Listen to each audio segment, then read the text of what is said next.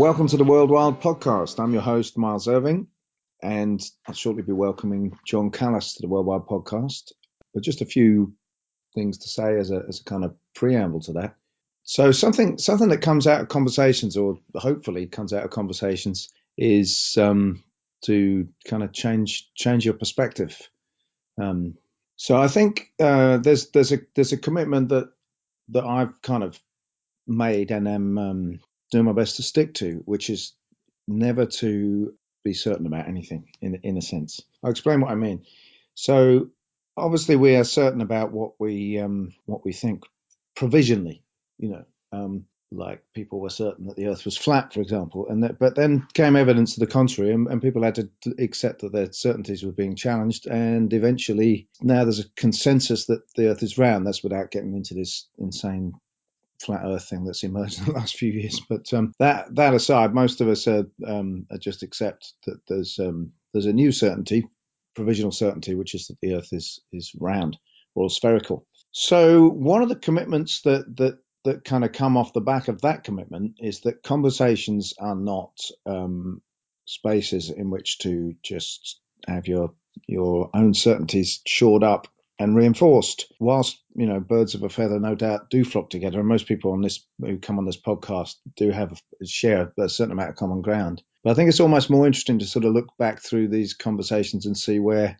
there's a slight disagreement, especially when I kind of assume that we see things the same. So yeah, I just think it's worth flagging that up and encouraging you as you listen to sort of look out for that, and that this is not intended to be the presentation of absolutely fixed perspectives that are 100% right and therefore need to be wholly taken on board by other people. So whilst I hope that there's a certain amount of clarity coming through with what's said week after week, just to be clear, it's not my intention to in any way suggest that we've got it all figured out. So the almost the more interesting thing is to see the progression and the journey unfolding, as it were. So I said all that because I wanted to just point to something in this episode, the conversation with John, because I came to the conversation with a fairly fixed view, which is slightly critical of the whole genre of teaching as an end in itself. And that view was basically that people need to teach what they deeply know themselves. Now, that in itself hasn't changed. But I came with an assumption that when John Callis embarked on the journey of teaching wild food, it was because he was already deeply embedded in that with a personal practical knowledge. And it turns out that I was completely wrong about that. So you'll see me having that view corrected in the course of the conversation. So I now find myself with a sort of reworked, kind of deep respect for the idea of teaching as an end in itself, but with the qualification that John has in fact fulfilled the criteria that I've been wishing to emphasize there. In the course of learning to become an excellent educator, which he clearly is, he has gone to great lengths to become practically embedded in the thing that he's teaching in order to be able to teach it. And I think that's fantastic, because one of my concerns is that the field of outdoor education is potentially giving rise to people teaching foraging where they've just done a short course in it or something. And I actually do feel that it needs to be something where people are practitioners, and they may just do what John has done and learn to be practitioners in preparation for the teaching work. But I think we do need to have people behaving like the village elders that we keep talking so much about. And especially if they're teaching things like forest school, that the teachers need to be giving out of what they're living rather than something that they've just learned on a short course. So that brings me to introduce this week's guest, John Callis, who runs a thing called Wild Food Adventures in Portland, Oregon. And John is, as already alluded to, primarily a wild food educator, and he does a really good job of that, which as you'll hear in more detail, has been very influential on me in the early days when I was really getting down to learning plants. John's material was absolutely key on that journey for me. And John runs a lot of courses out there, and he does some really interesting ones, but that are perhaps a bit more focused. than some courses. They'll take you to a specific place to learn a specific kind of thing. For example, he does one on the beach that's learning seaweeds and shellfish, and he also does a focused one on salads, another one on weeds. So yeah, to anyone living in that region that doesn't already know John, it'd be great for you to check it out. But for anyone else, it's probably quite instructive to go to his website and check out some of the resources there. So yeah, we'll get right on now to that conversation with John. It's a real pleasure to welcome John Kalas to the World Wild Podcast. Hi, John. Hi, good to see you. Good to see you. So I just wanted to say that I was describing to a friend who it was I was going to be talking to today. And the thing is, you were really influential in the formative stages of our whole setup over here with Forager and the book that I wrote. Because back then in England, we had a couple of foraging books floating around, but without meaning any disrespect to people that wrote them, they were not written by people who were engaged in wild food education. Oh, right. So wrote books and had a good research team and were great at conveying the whole inspiration of you can eat wild food and some of the history of it. But there was nobody writing about wild food in the UK. There was actually really a practitioner. Mm. So I had to search the internet because my background was basically mushrooms and berries, and I was just beginning to start engaging with plants. So my very first route in was a guy called Carluccio, who's an Italian chef. So he got me working with a few plants. I was moving out from just being a mushroom and berry guy to being a leaf and herbs and all of this sort of thing. But after those basics that I learned from that book, I didn't really have anywhere else to go to have some real proper information about how to work with plants. So it was your Wild Food Adventures that basically opened the subject up. And I don't know if you remember, but I had to phone you and ask how do I buy your Wild Food Adventures? So John, I think it's out of print now, isn't it? No. It's we're up to about 70,000 copies at this point. Amazing. So John used to put this bulletin out called Wild Food Adventures. It was really nicely done. Little sort of. You're talking about the newsletter. I used to do a newsletter. Yeah, that's right. Yeah. They were in little. It was like a little magazine. Yeah.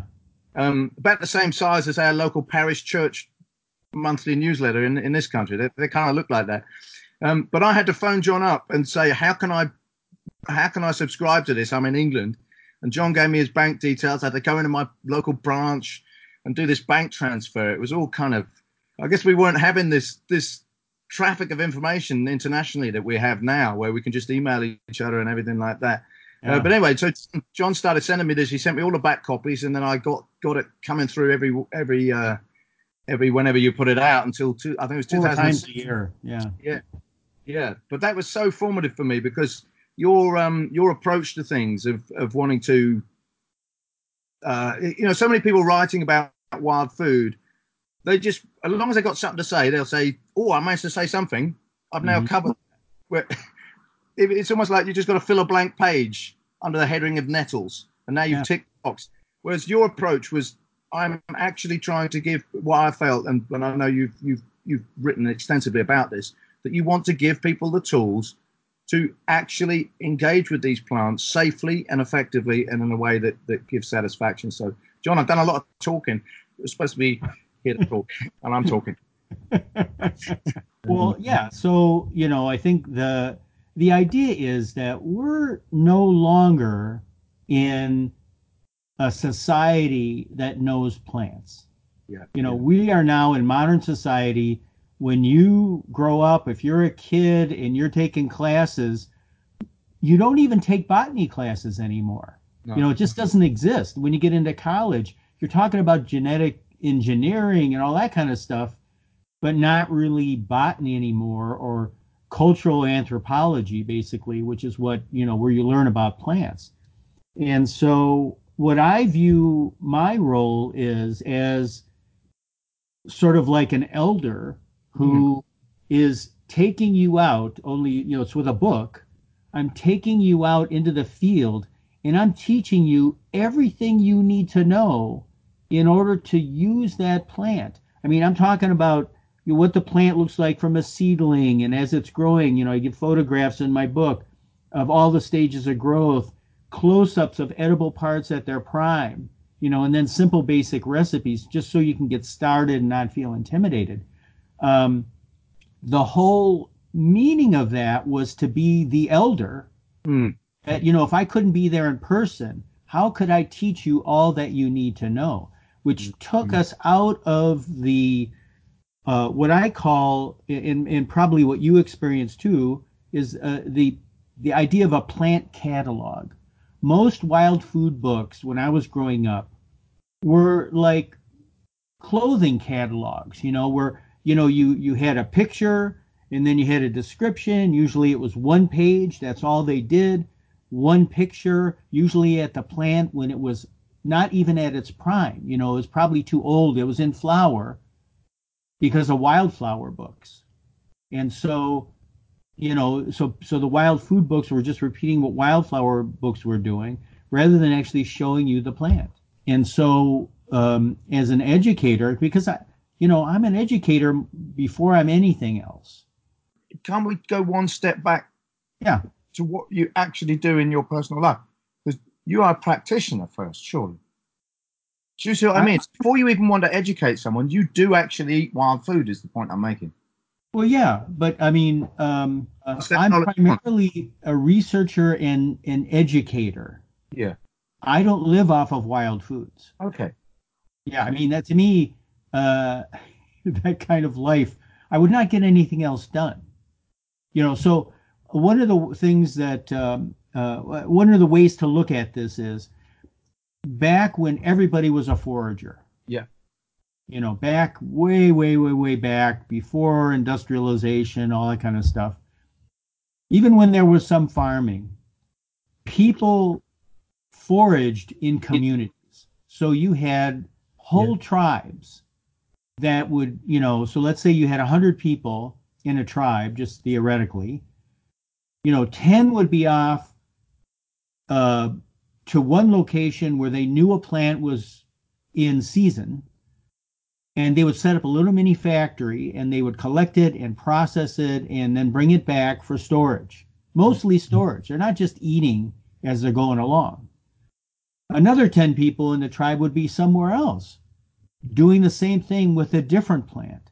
So the goal was to find plants in great quantity, to gather in great quantity, to then store that food, and so that those people then could live all year long by foraging whatever was available at that moment in time, but also the other 12 months of the year pulling stuff out of storage that they were, that they had gathered before. And that gave them a complete diet. Now, so if you imagine one person trying to do all of that, it's nuts. That's all you would be doing, and your diet would be fairly simplistic because, one person can only gather so many plants. Well, I'm not sure if you're aware, but a friend of mine, a former colleague, Fergus Drennan, did this incredible thing that he actually did live entirely off wild food for 3 months. Sure. But it's always the thought that I had about that what he was trying to do and very heroically did achieve for 3 months was something that no one in the history of the universe has ever attempted to do, because he was doing it on his own. Right. Yeah. Yeah. Sam Thayer tried the same thing. He only did it for a month. But that was he and his wife. At least there was two of them. Yeah. Yeah. Yeah. Well, but the other thing is we have all the modern conveniences today. We've got a place where we can wash and clean things, and we've got food processors, and I don't know, what facilities he had available to himself. So that accelerates things a little bit, but that's all you end up doing. That if you really want a diverse diet and a lot of different kinds of plants, you got to drive to different locations to find these plants. It's not all in your local neighborhood. Yeah. And so, my goal is not to live off of wild foods. My goal is to get people back to, if they want, the ability to be able to do what our ancestors did in a way that adds to their everyday life. So I supplement my diet all the time with wild foods. So I've got wild foods. I promote them around my own yard so I can gather them easily. And when I do research, I'm gathering a lot of particular plants to do the research, but I'm also eating them while I'm doing the research. Mm. But I'm not trying to live off of wild foods. I supplement my diet with wild foods. And that's what I actually, in my volume one of my book series, that's what I promote, is the idea that once you know enough wild foods, then you go after wild fast food. You know, what's convenient? What can I grab that isn't going to take me a lot of time because everybody's busy today? You know, who has time to do anything? So, you know, if you can find a food, grab it, you know, throw it in with your salad, and it's easy, you're going to do it. If you're going to have to process acorns every day and you've got a life, you're not going to do it. So, you know, wild fast food is the focus. How can you do it quickly, easily? And that's why I don't know if it was clear from my book, but I'm covering universal plants. Those plants are found throughout Europe. They're found throughout North America. They're found in Australia. I mean, they're found all over the globe, most of them. And that's because, you know, I want people to find these foods. And they're what I call plants native to humans. They follow us around everywhere. We disturb the soil, they grow. And so they're easy. They're right around us. You can grab them and you can add them to your diet. And so it's sort of an easy supplementing your diet with wild foods. I mean, I know you're keen to emphasize that your personal practice isn't something of 100% living off wild foods.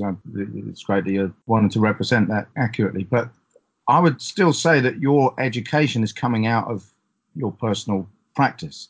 And I think that's what's so important about it. Oh, yeah. I mean, if you do a lot of research, really test these things, you know, you figure out what's been clearly edible from the literature, and then you do experiments and you try every single way to work with them, and you're creative about it, then it becomes easier to use them in your everyday life. Yeah, which I do. But I still go to the supermarket, I get normal foods, you know, I'm a normal human being. And most people are. And that's the thing, is that if I've got a student who's really interested in doing this, they really want to do wild foods, I recommend they do the same thing because they got a job, they got a life, they want to go out and dance or, you know, go to dinner or whatever, but they want to supplement their diet with wild foods. That's what I train them to do. So it's convenient. I'm really interested though in seeing the possible kind of link between the very kind of practical and realistic approach you're taking, which is basically saying we've got to start from where we are with busy lives, that we're probably going out there on our own with a basket or whether to gather a few bits to take back to our own personal kitchen. Yeah. But that you're contrasting with where we came from, which is where as a collective we would be working very intensively together in order to feed the whole tribe and so on. Sure. I wonder where the two eventually could begin to meet in the middle, because what I'm fascinated by, having done wild food walks and foraging education for quite some time now, I'm beginning to wonder whether finding a way to do that kind of education in a particular place with the same people more intensively. So I'm thinking of starting something up in the village where I am, where the same people year after year after year come together and we actually start doing it together. And then we start seeing that it's actually doing other stuff. It isn't just affecting our diet. It's actually affecting the community cohesion. It's affecting the relationship of the people in that place to the land. But all of this research is, as you're alluding to here, where we're rediscovering what to do with the plants. Plus, you know, no doubt you and I both, a certain amount of what we understand about the plants is coming from the ethnobotanical literature or direct contact with indigenous cultures that have never lost their practices. You know, but I've forgotten what I was going to say now. Well, it sounds like you're working up to this thing about developing community around wild food, and that would sort of be nice. I have hesitated to do that, and the reason that I've hesitated to do that is, number one, I've got a million things I'm working on, and it's hard to develop a community where you're that invested. But the other thing is that I've found in the past, whenever I've gotten groups together, that I end up being the constant teacher. Like I'm constantly teaching people about everything. And so then the dynamics is not of equals. Yeah. It's more like, well, here's the guy who knows. So we're all going to come to you and we're going to treat you differently because you're the guy who knows. And we're going to keep learning off you and stuff like that. Well, this is my full-time job. This is all I do. I don't have a part-time something else. I don't have a full-time something else. I'm strictly a researcher, educator. And so there's only so much time in life. And this is how I make my living is by educating. And so the other problem with doing that, building a community around this where I would end up doing the teaching, I'd end up doing it for free because it's my community.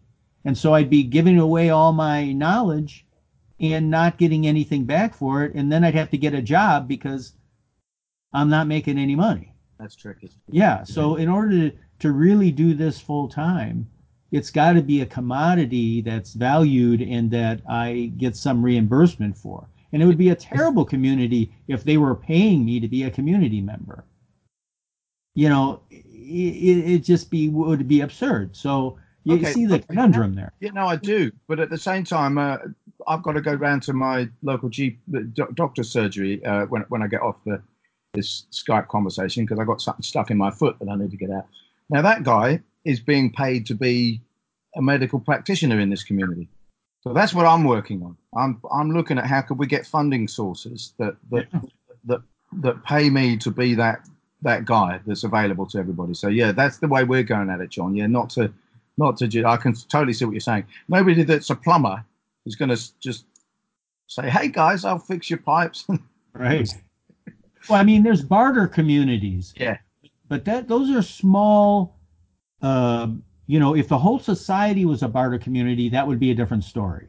Yeah. But if you're trying to create a small little community with members who come in and out, and some people are flaky, and some people are devoted, and some people just want to, leech off of everybody else, it's very, very hard to get something that really works beautifully. I don't know if you have co-housing communities in your neck of the world, but like housing, there's housing co-ops. There's not one particularly near to where I am.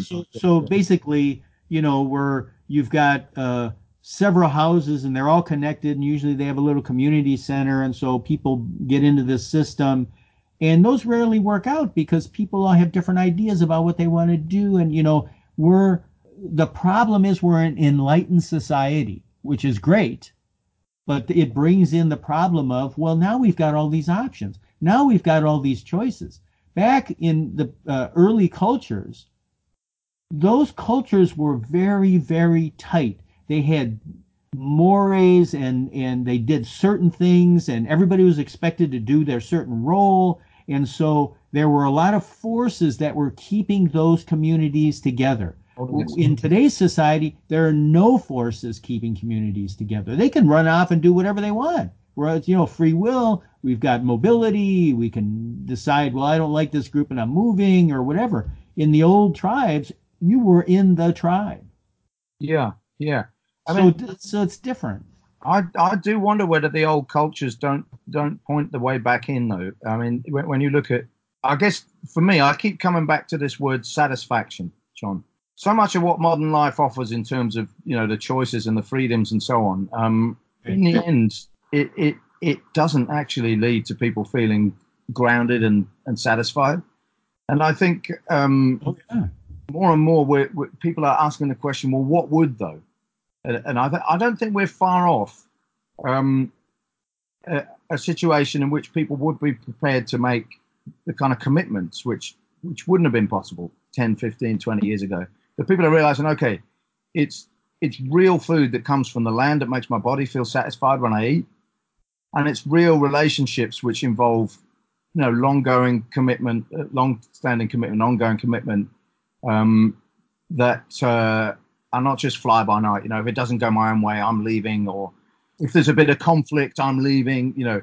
The people from the outset would start buying into a situation and say, okay, the good stuff is only going to come when we work this and work this and work this and work this. So in other words, I would say that's crucial thing there is that there's a thing called wisdom moving back into the center of things. Whereas this quick fix, I'll get what I want, I'll do what I like, da da da da da.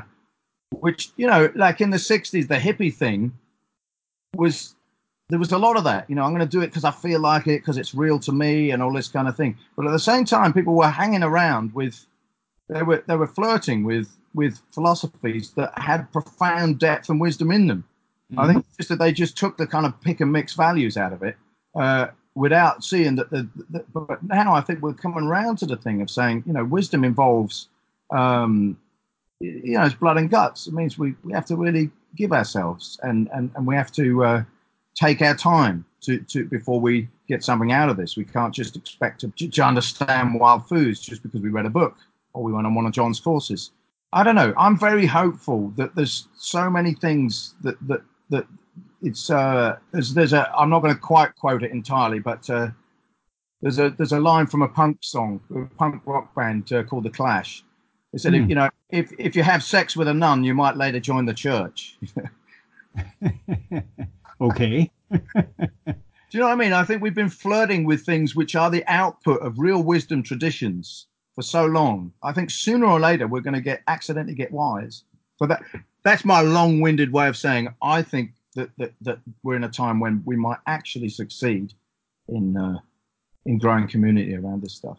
Well, when that'll happen, and that's when we're in the Star Trek economy. Okay. In Star Trek, because of robotization and computers and dematerializers and materializers, there was no need. No one had to worry about any needs, food, clothing, shelter, all taken care of, and and there was no monetary system. So people just did what brought them fulfillment. That was the whole idea. You no longer had the burden of money. And so when that happens, two things will be true. One is we won't worry about money anymore, and people can develop these communities and just do things that are fulfilling, like wild foods and getting back to nature and living off the land more and things like that. But the other thing that'll be true is that almost every bit of land by that time the population will have covered, and we won't have any habitat left. There'll be very little habitat. I mean, it's already happening now. Habitat loss is amazingly rapid. And so we're losing it. Look at what's happening in the Amazon right now. They're trying to cultivate the whole Amazon. The new leader there is like he's letting the place burn. Because he wants farms out there. Well, all those indigenous cultures who are living off the land, they're losing their habitat. Here in Portland, Oregon, where I live, this is a very popular place to live. A lot of the open fields where I used to forage are now houses. So that's an issue. It's not just that, people can want to do something like this. You also have to have access, and you also have to have enough land. I mean, it's easier in rural communities. If you're living in a rural community where there's lots and lots of land and not so many buildings, then there's a lot more access to wild foods. I have plenty of access to wild foods in the city because people plant, beech trees and walnut trees and things in the neighborhoods, and you can gather those too. You can forage for those, neighborhood foraging. But the actual real land that's available is being shrunk every day. And, how many billions are on the earth now, and how many billions more are we predicting in no time flat? So these are things that concern me, which would make something like that a little bit more difficult. Not impossible, but difficult. I agree with you. But there's another thing that's sort of swallowing the land up, though. On the one hand, we've got buildings, as you say, that mean there's wild food, but industrial agriculture says there's no wild food too, because they spray every inch of it. Now, I think that is not going to carry on indefinitely. Personally, I think we're going to be going more to most farms are going to turn to hydroponics and things like that because climate change, erratic weather, droughts, things like that are going to make having a regular farm almost impossible. And so I think almost all of future farming is going to be hydroponics and doing stuff in greenhouses and stuff. Well, I'm quite hopeful that the agroforestry thing that's gaining traction at the moment is also going to have a big part to play, and that will mean that it's not just the cultivated plants on those areas of land.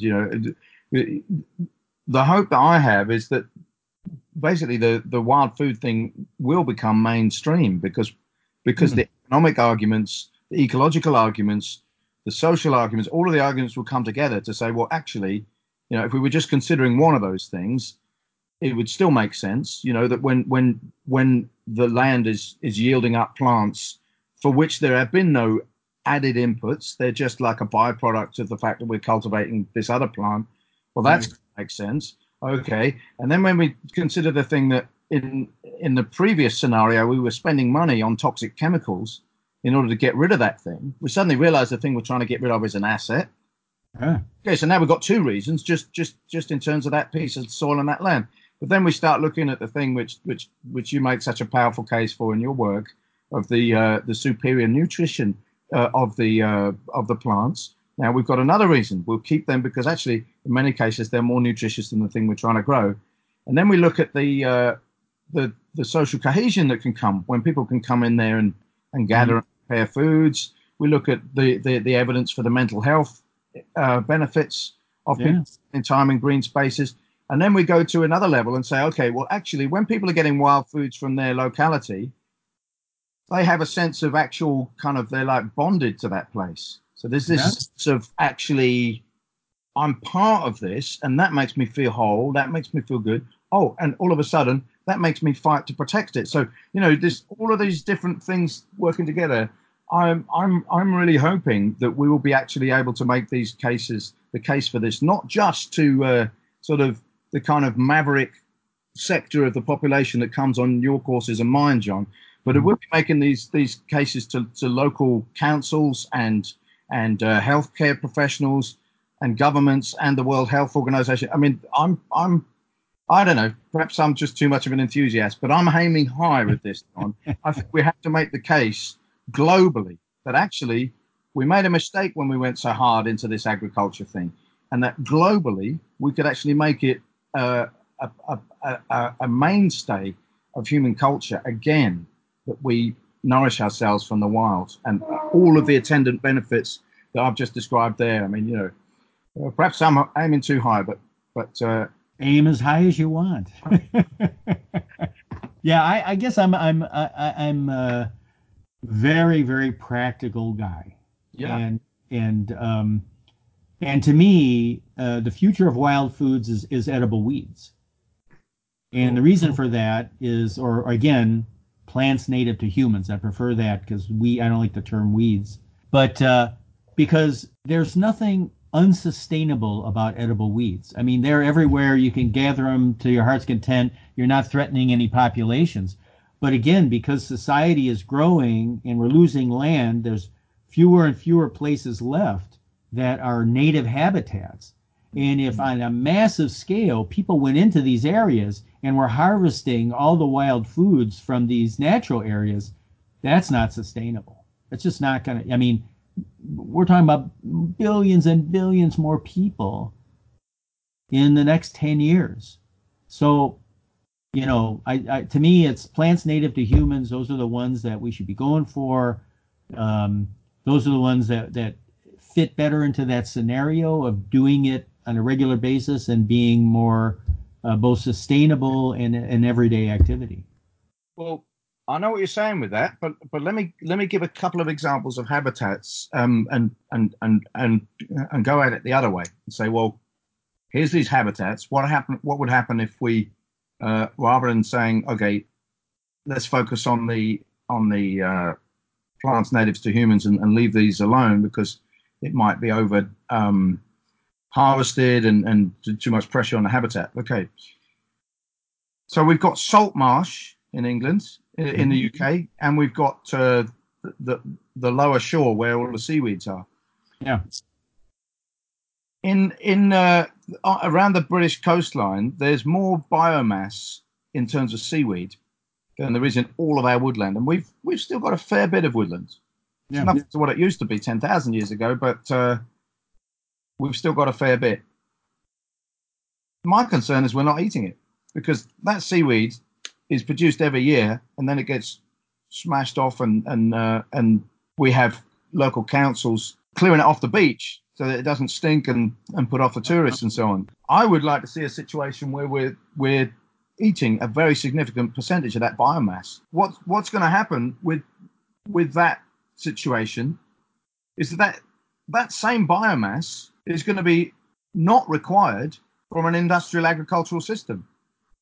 So we'll have gained whatever land we needed in order to produce that many tons of protein and vitamins. Now, if we reach that point where that becomes an integral part of our national diet, everybody's used to eating that much seaweed now, and we expect to have it. That's going to, again, give a reason why we're going to protect those seaweed habitats. Mm-hmm. Maybe we're going to be able to work on edging our way towards something that's sort of half cultivation, half wild, that we somehow extend the habitat by semi-artificial means. Well, of course, by doing that, we'll be extending the habitat of whatever lives with the seaweed.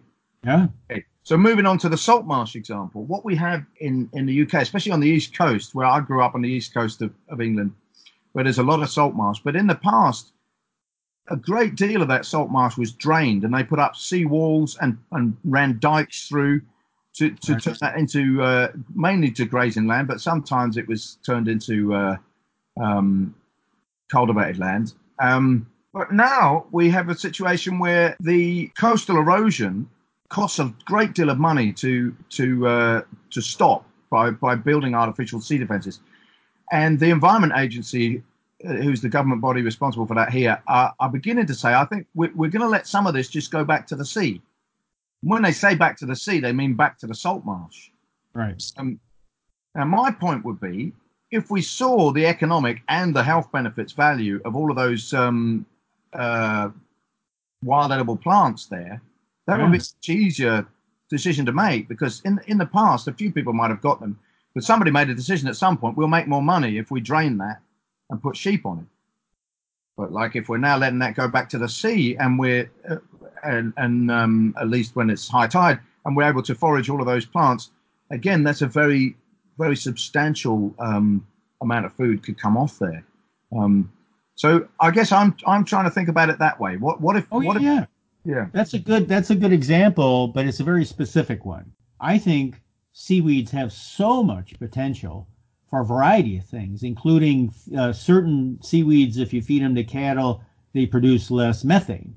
Yeah. So if we could, ramp up that, but again, that's industry harvesting the huge quantities of that and then giving it to, cattle ranchers. But I also see seaweeds as one of the potential, not cures, but mediation of climate change. Absolutely. Because but this is on a massive industrial scale I'm talking about, not just wild foods. But I'm saying, these guys absorb so much carbon dioxide, and we've got the whole ocean to deal with. If we can start all sorts of trellises and things like that, where we're actually producing seaweed just to capture CO2, not even eating it. I mean, we could do ones that are edible too, and bring that into the population. You can only eat so many seaweeds though, because they're too high in minerals, and you'd get digestive problems if you eat too much seaweed. But try and get it more into everybody's diet. But massively grown could help with climate change. We've got the Amazon forest going up in flames now. Maybe that could be our next Amazon, where it's taking a lot of the CO2 and creating more oxygen stuff. So seaweeds have huge potential. Foraging, if you're going to forage seaweeds, that means you have to have a boat, or you're going out at low tides, and you're going in certain areas that where it grows. So those are all activities that take time for people. And for people like me, I'm happy to do it. But I find that most of the times that I go now, because I've got so much in my refrigerator and my freezer, and I've got so much dried, every time I teach a class, I have another opportunity to harvest. And so I've got plenty. But, people actually have to be able to go out and do that. And again, how can they do that sustainably? So even though there may be an unlimited supply of seaweeds, on the way to walking out there at low tide, how many people can the habitat, the tide pools, how much foot traffic can they survive and still support all the other life that's out there? Because that, to me, that one of the biggest problems with our tide pools here in Oregon is that most people don't know how to walk on them, and they're killing all these species because there's no education about how do you move around within nature so that you're not killing everything on the way to the food that you're trying to get. So, and the same thing in the woods. When you're dealing with a forest, if you're on trail, you only have access to so many wild foods. As soon as you grow off trail, you're compacting the duff and making that habitat more conducive to weeds than you are to the native plants. The more compressed that soil gets from walking around on, the less conducive it is for native plants. And so, again, the more people that do it, that's sort of where I'm at. When I teach my classes in certain forests here, and I go down the same exact trail every year. So I've taught thousands of students along the same trail. Those plants are still there. Why are they still there? Because I'm also teaching about sustainability and, saying spread out, go to different locations, try not to, concentrate in one location. And so all the plants that I started with 25 years ago are still in those same woods and still along the trail. Yeah, it's a complicated thing. I have friends that think that humans are the scourge of the earth. Like we're destroying the planet. And, the more we're out there, the more we're making things bad. So to me, yeah, sustainability is a huge thing. Knowing how to be in nature. So all of that education has to be part of learning about wild foods, not just the plants, but where are you? What are you doing to the habitat that you're in? If you're harvesting nettles all the time in one patch and you compact that soil, you're going to destroy the nettles. So, it's not just the foods, it's how you move yourself around in nature. Yeah, I mean, I think everything you're saying there just is like an add-on to your original statement there, John, about your role being one of like a tribal elder, because obviously we need that. And again, it comes back to wisdom. It isn't just like a couple of isolated facts, which are enough to give somebody the equipment to go out there and do some harm. Right. So we don't need isolated facts. We need a cohesive, system of practical knowledge, which has been built up by people that have worked in and with these ecological contexts over a long period of time and found out what the pitfalls are. One thing I would say, though, is that when even a small amount of work is done in this area, i.e. a person learns a few plants and gets out there and starts picking, they're already in a far better situation than they are with anything that they purchase. And what I mean by that is that they're going back to a place over year after year, once they've made that connection with plants that are growing in a particular place.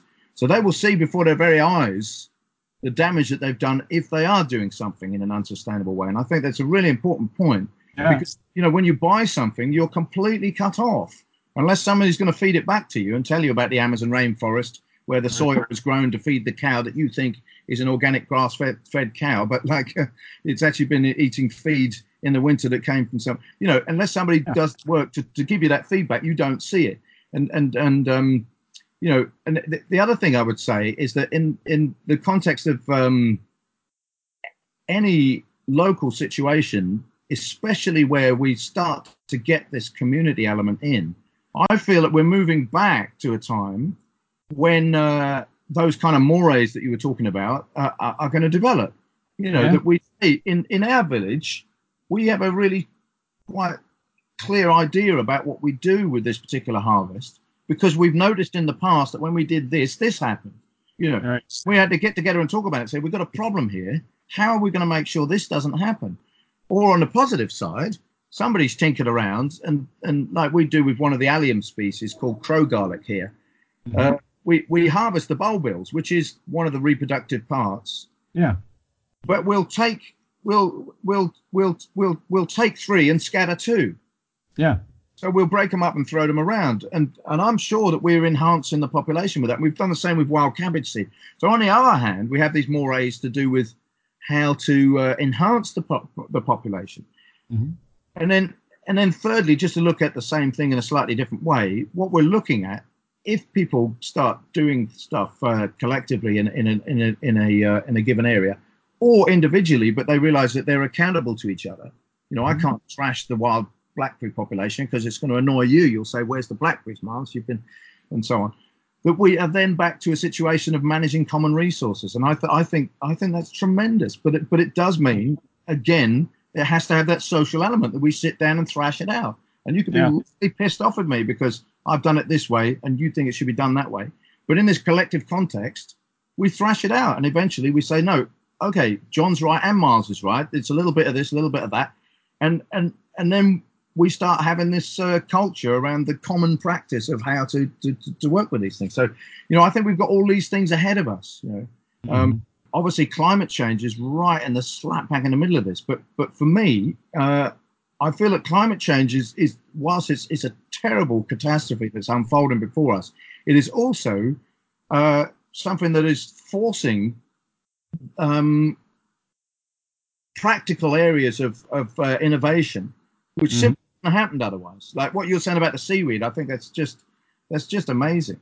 But I would want to push that human dietary factor in the seaweed possibility that you just aired there, because we've certainly got a long way to go before the whole global population has reached that threshold that you mentioned there of eating enough seaweed but not too much. So I think we could find homes for that.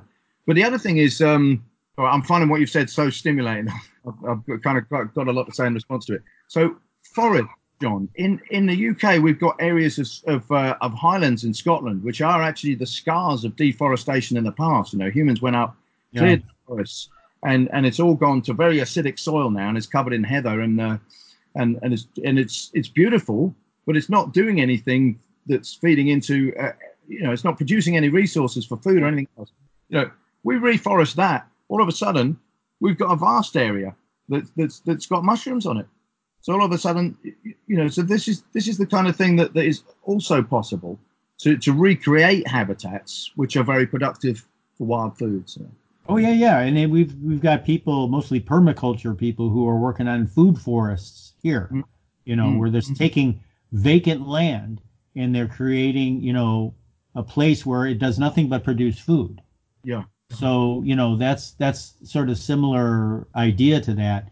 So, seaweeds are great. Again, even if we don't eat them, they're great for mitigating the climate issue.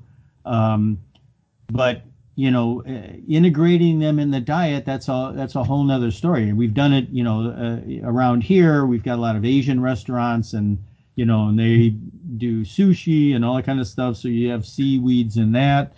When I teach my seaweed classes, I call them sea vegetables. I have my students test them all fresh and recommend don't even dry them, unless you're going to store them for a while. But I say just throw them in a salad, throw them in a sandwich, throw them in your spaghetti, just chop them up and mix them with stuff and just eat it that way. You don't need a recipe, just throw them in everything. And so, to get rid of that intimidation factor, oh, there's seaweeds, what do I do with them? And I need a recipe and I got to do something, and it's people just end up not doing anything. But again, you don't want to overdo it. If you're eating way too much seaweed, then you're going to start having digestive problems. It's just too much mineral for you to manage. And so you need a diverse diet that includes seaweed. But you don't just eat gobs and gobs and gobs of seaweed. So, John, it would be fun to hear kind of some of your story as to how you ended up doing what you do. Well, when I was growing up, I was always interested in outdoor skills. So, my motto was sort of like Native Americans. As a kid, I was always in the woods, rubbing two sticks together to create fire, never succeeded. Making shelters, making bows and arrows, doing all those kinds of things that Stone Age people would do, because it brought me closer to nature. And it wasn't until I got into late high school and early college that I started realizing that almost everything that Native peoples did was oriented around food. What was the bow and arrow for? Gather food. What were the baskets for? Gather food. It's like almost everything that they had, except for ceremonial things, art, everything was oriented around food. And so that's when I started focusing on that. And I'm not a hunter, but I do love the idea, always did love the idea of foraging. Now, I said earlier that, to me, my bottom line is I'm an educator. I'm like sort of like a born educator. That's part of my being, my essence. And so I was starting to take education classes after a short stint in pre-med, and realized that I could, as long as I was teaching, I would be happy. And wild foods was so exciting to me that I thought, why don't I teach that? Which means I also got to learn it. Which, now here I am with all this bad literature and bad sources of information, struggling for years and years and years. And so, but still, persistent about it, even though the first time I tried dandelions, I didn't know what I was doing and I hated them. That didn't stop me. Could you say a bit more about the bad literature and the bad information? Because I think it's good for people to understand that background. Well, okay, so, when I got started, there were almost no books on wild foods. It was all survival literature. Right. And survival literature is really bad on wild foods. They don't know anything, and they give you bad advice. And, they got somebody in a survival situation, and what, you're leeching acorns in a survival situation? You got the enemy chasing you in the woods and you're going to leech acorns? It's total ignorance about what's possible. And some of the information was just dead wrong. A lot of it was just dead wrong. But there were a couple of old books on survival, or on wild foods specifically. I remember Bradford Anger had some books. Alan Hall had a wild food field guide. I don't know how you guys were in Britain, but here there was very little, and it was before Yule Gibbons wrote his books. And so, basically, even those early books were very, very simplistic, and they were like catalogs. They just had one picture and a page with very brief information, and not enough to really be practical, not enough to identify the plant, not enough to be sure about what to eat on it, and not enough information to know how to prepare it properly.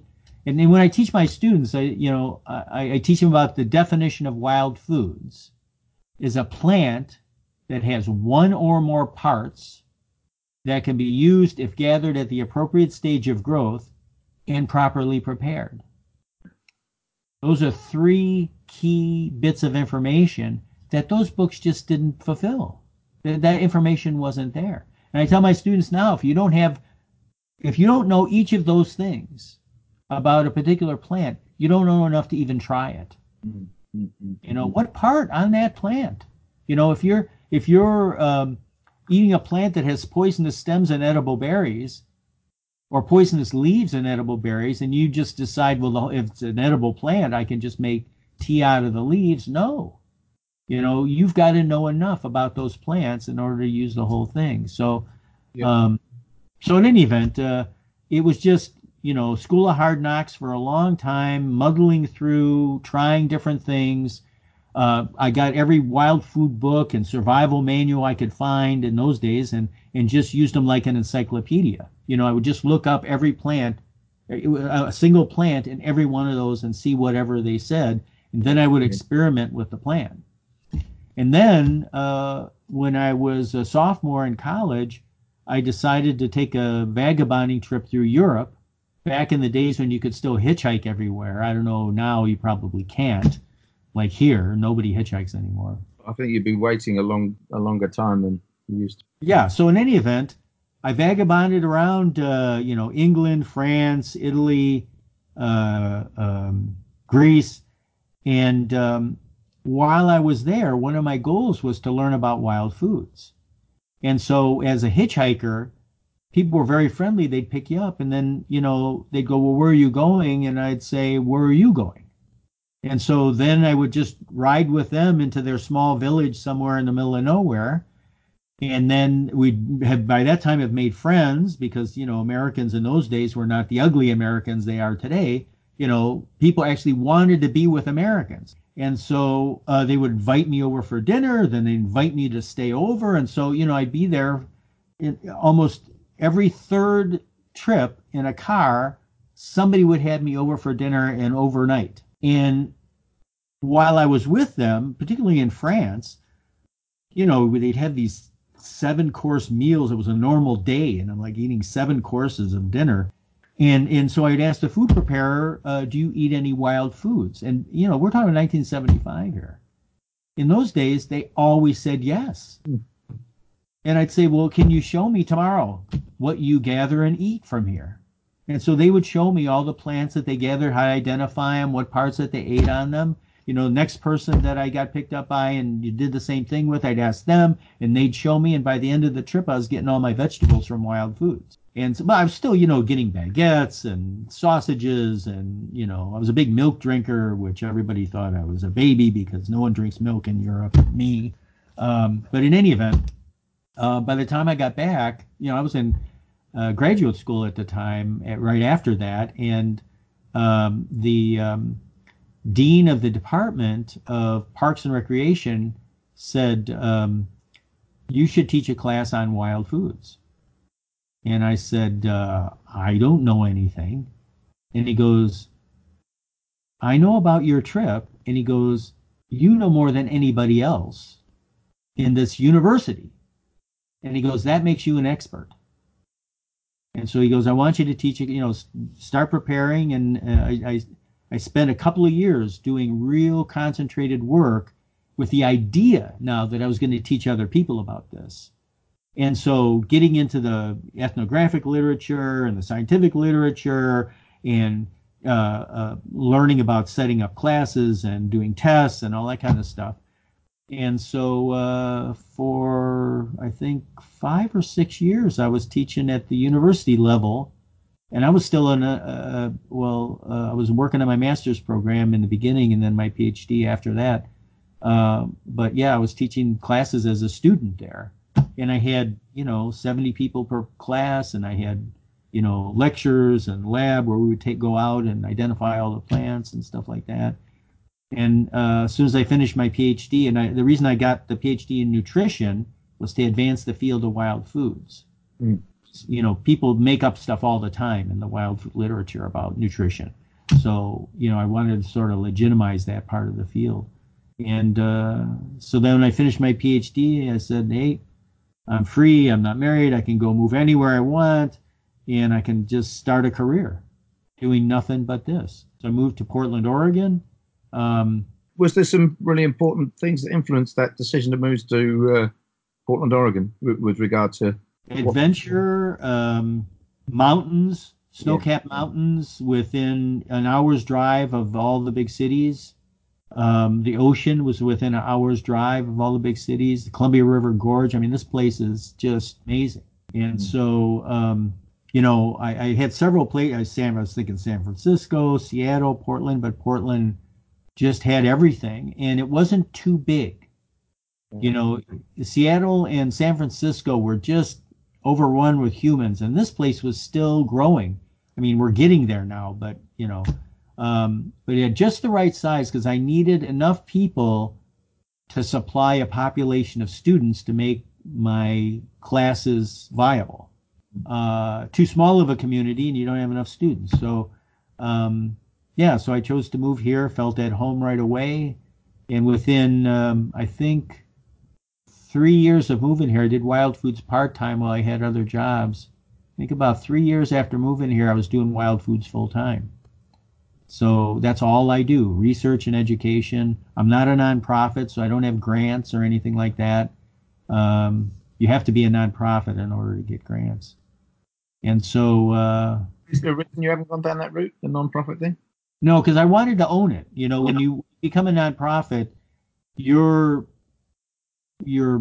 business or educational institution becomes a public institution, and then there's a board of directors, and then you lose control. And so the only way that I could keep doing exactly what I want to do is to make it a business and an educational business, which is really hard to do. It's, you know, I'm not a wealthy man by any means. I was thinking of self-publishing the book series that I have in mind, and then I was teaching at a outdoor skills event, which I do on occasion. This fellow comes up to me and he says, you should write a book. You seem to know more than anybody else on this. And I said, yeah, I think I am. I want to self-publish at some point. He goes, why do you want to self-publish? I said, because no one will let me do what I want to do. You know, like most of the publishers want that formula where you're just doing a catalog kind of a book. And he goes, I'll let you do whatever you want. Well, this guy didn't look very, you know, he looked pretty disheveled, and I, you know, thought he's working out of his garage, and I thought, well, I could do just as good as that. And he kept calling me every year for about 3 or 4 years, and finally he sent me a catalog, which was about that thick, of all the books that his company publishes. And I thought, well, this guy knows what he's doing. And since he would let me do whatever I wanted, that's, you know, why the first book looks like it does, because that was the design that I wanted. That was the approach that I wanted. I wanted to spend lots of time on each plant, do a chapter per plant, lots of photographs, clear descriptions of everything, close-ups of edibles at their prime, all that kind of stuff. And so right now I'm working on volumes 2 and 3 of the book series, but yeah, it's the way I wanted it to be. And I feel like probably you along with Samuel Thayer have probably set the benchmark for how to write books about wild plants for the future. Yeah, we've got a different style. He, I think, is writing more for the advanced forager, like somebody who already knows stuff. Mm-hmm. And I'm working from the standpoint of you could be a beginner or an advanced forager. I'm writing this book so that you know everything from A to Z. Yeah. You know, that's my approach. I know there's going to be advanced people, but everybody who's been an advanced forager who's bought the book has liked it anyway. So it's not, you know, like they're missing out. And I do have features in there that nobody else has, like the nutrition charts and stuff. That's exactly. You're not going to find that anywhere else. So, yeah, so we do have a different approach in that regard. But he's great. I mean, he's a fantastic educator and forager.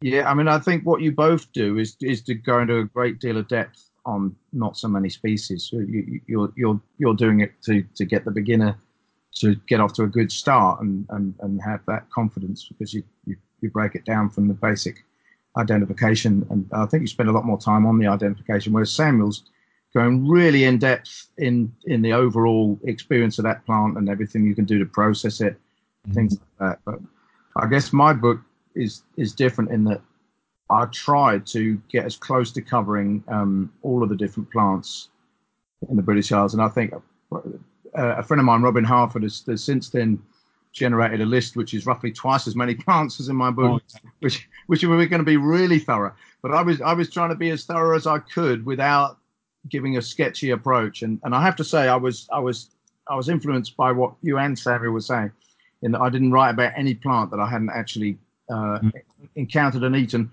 all except one. I ended up with a plant called mountain sorrel in my book, which to this day I still have not found. I worked really hard to find it. I put the feelers out for lots of people to try and send me some that had it near them. But I thought, well, it's okay because Mantlin Sorrel is, in culinary terms, so close to the other ones that it wasn't a crime. But I after reading your stuff, I just thought I'm simply not going to write about anything unless I've actually eaten it. And I did my best to get it, to cook with it, and also to get chefs to experiment with it, so I could get the take on it from chefs. But your primary business is supplying restaurants, is it not? Or do I understand that correctly?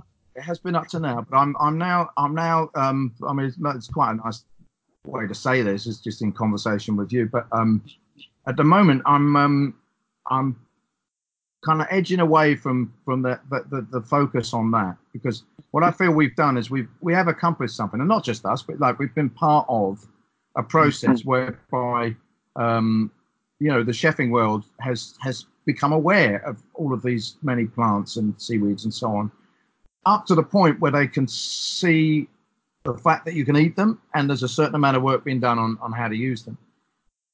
So that's kind of job done in a way, me and all the other people that have been doing that kind of work.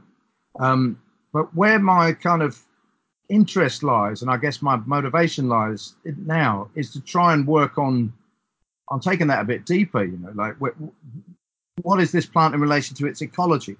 What is eating this plant in relation to the global food system, or to human health in terms of nutrition and things like that, or in terms of our relationship to our ancestors, where we used to be, with a much more synergistic relationship to the planet. I do generally that the chefs are not particularly interested in continuing with us on that journey. They basically are happy to have the supply of the plant and don't want to take it any deeper, which I have to say, I think it is something that will probably change. I imagine that in a few years' time, everyone's going to be engaging with these issues, and restaurants will see the opportunity that they have, which I think they're missing at the moment, which is to take the dining experience to a whole other level of depth by communicating to their guests, and by making their business model something that is far more about sustainability, which at the moment people think that in terms of waste management and so on. But I think if a restaurant saw that its potential role was to dramatically alter the relationship that the people that eat there have, totally, human health, their body, the landscape, reverence for traditional cultures in order to bring those old ways back, all of those kind of deep things. But I think the restaurants, at the moment, they've got, okay, well, we've got enough to work on. You've given us challenging ingredients, and we're trying to get them into the thing. So, I find it just I don't get the engagement from those guys that I am getting from people who are starting from the interest in nutrition. They're starting from the interest with having a relationship to the land or being more sustainable. So the long, tall and short of it is I'm moving now more into education and specifically into trying to do things which are about community development or bringing healing to people. With in initial discussions with some people around bringing wild food experiences to people suffering from mental health difficulties, who are homeless, and kids and things like that. So yeah, that's more where I'm going. And we've set up a community interest company called the World Wild Community Interest Company, and that's the objective of that basically is to see all the benefits that come when people connect with land through gathering and eating wild plants. But I mean, it's just great to talk to you, John, and be aware of what's going on in other parts of the world to achieve this same objective, basically. I mean, I think the fact that we can talk to each other on Skype, and you gave the example of the Asian restaurants opening the door to the use of seaweeds there, and I think that's an example of what we've got. I've got quite a protracted critique of technology if we were to get into it. But I'm also very aware of the benefits of this kind, that people can share knowledge about essentially the same stuff that's being tinkered with in completely different parts of the world, and that together we can really, have a much better experience of eating wild stuff by comparing notes in this way. Yeah, but what's interesting here is, think of the potential that Mexican restaurants, you don't eat seaweeds in Mexican restaurants. Italian restaurants, you don't eat seaweeds in Italian restaurants, at least not in this country. And so really the only cuisine that you get seaweeds in here are Asian cuisine. Yeah. Yeah. So, American cuisine, no seaweeds, no sea vegetables. So the potential is there. The question is, again, acceptance by a general public. That's the other thing. It's sort of like people are habitual. They like what they like. They don't want to try new things. I remember I made this huge, beautiful wild salad for my family for a Thanksgiving dinner. And my mom said, "We're not eating that." Oh, no. He goes, "We're not eating that." And I go, "Why are we not eating that?" Because he goes, "It's not a Thanksgiving food." And so, it was sort of like there is an inertia that people have about what they're already doing that makes venturing into this new stuff very difficult. So most of my students are adventurers. Yeah. They want to learn new things. They want to try new things. They're open to new things, new flavors, new knowledge, things like that. But a lot of people just don't care. I went on a hike 2 days ago with a whole bunch of social friends. They know what I do for a living. And so I gathered some fairy bell berries, which are perfectly edible. And I took them and we stopped and people were having some wine and, a couple of other snacks. And I go, "Here, I gathered some berries. Who wants to try these?" Out of 12 people, 2 would even try the berries. And they were delicious and they loved them, the people that tried it. But the others were just sort of like, it's not in my domain. It's not what I do. I'm already drinking my wine and, eating my grapes. And why would I want to eat anything I don't know already? I must admit, I don't encounter that kind of conservatism. I don't know why that is. Perhaps, I don't know what that says about my context, but yeah, that's And yeah. it could say a lot about that particular group of friends. I don't know, but yeah. So if people aren't there specifically for wild foods, because if I'm in classes, people are happy to sample stuff. If I'm teaching students that paid me to take the class, they're going to sample things. But if I just go with a bunch of people that have no connection to wild foods, no necessary interest in it, they're not going to try it. Yeah. So that's just the way things are. Now, if they were served in a restaurant, that's a different story because there's a sort of a ceremony about going into a restaurant and you're being given this glorious plate that looks great and it's got all this food on it and you don't really care. I mean, people garnish things with flowers they've never seen before. They're happy to eat that because, it's on the plate that the chef gave you. But, in normal everyday life, it's not that you're not there to eat and be treated by the chef. The chef is doing all the work. The chef is setting everything up for you. The chef is the person you're there for. And so you're more likely to do it. All right, John, well, it's super cool to have you. Great talking. Yeah, I'm so happy we have this Skype thing that we can communicate like this rather than emails or even the phone. It's so much nicer this way. Take care. So thanks for joining us again on this week's World Wild podcast. And just to say, we'd love to hear from you. We're currently looking at building a website for the whole World Wild project, which is going to create a much more sort of appropriate link to the podcast than the current Forager website does, which is kind of linked to our restaurant supply business. But for now, you can certainly email us at hello at forager.org.uk. Which is our main contact email for Forager, and just let us know, where you are in the world and what the podcast means to you, and if you've got any feedback or comments, we'd love to hear that. So do be in touch and let us know what your experience is with this stuff that we're putting out every week. Okay, that's it for this week's World Wild podcast.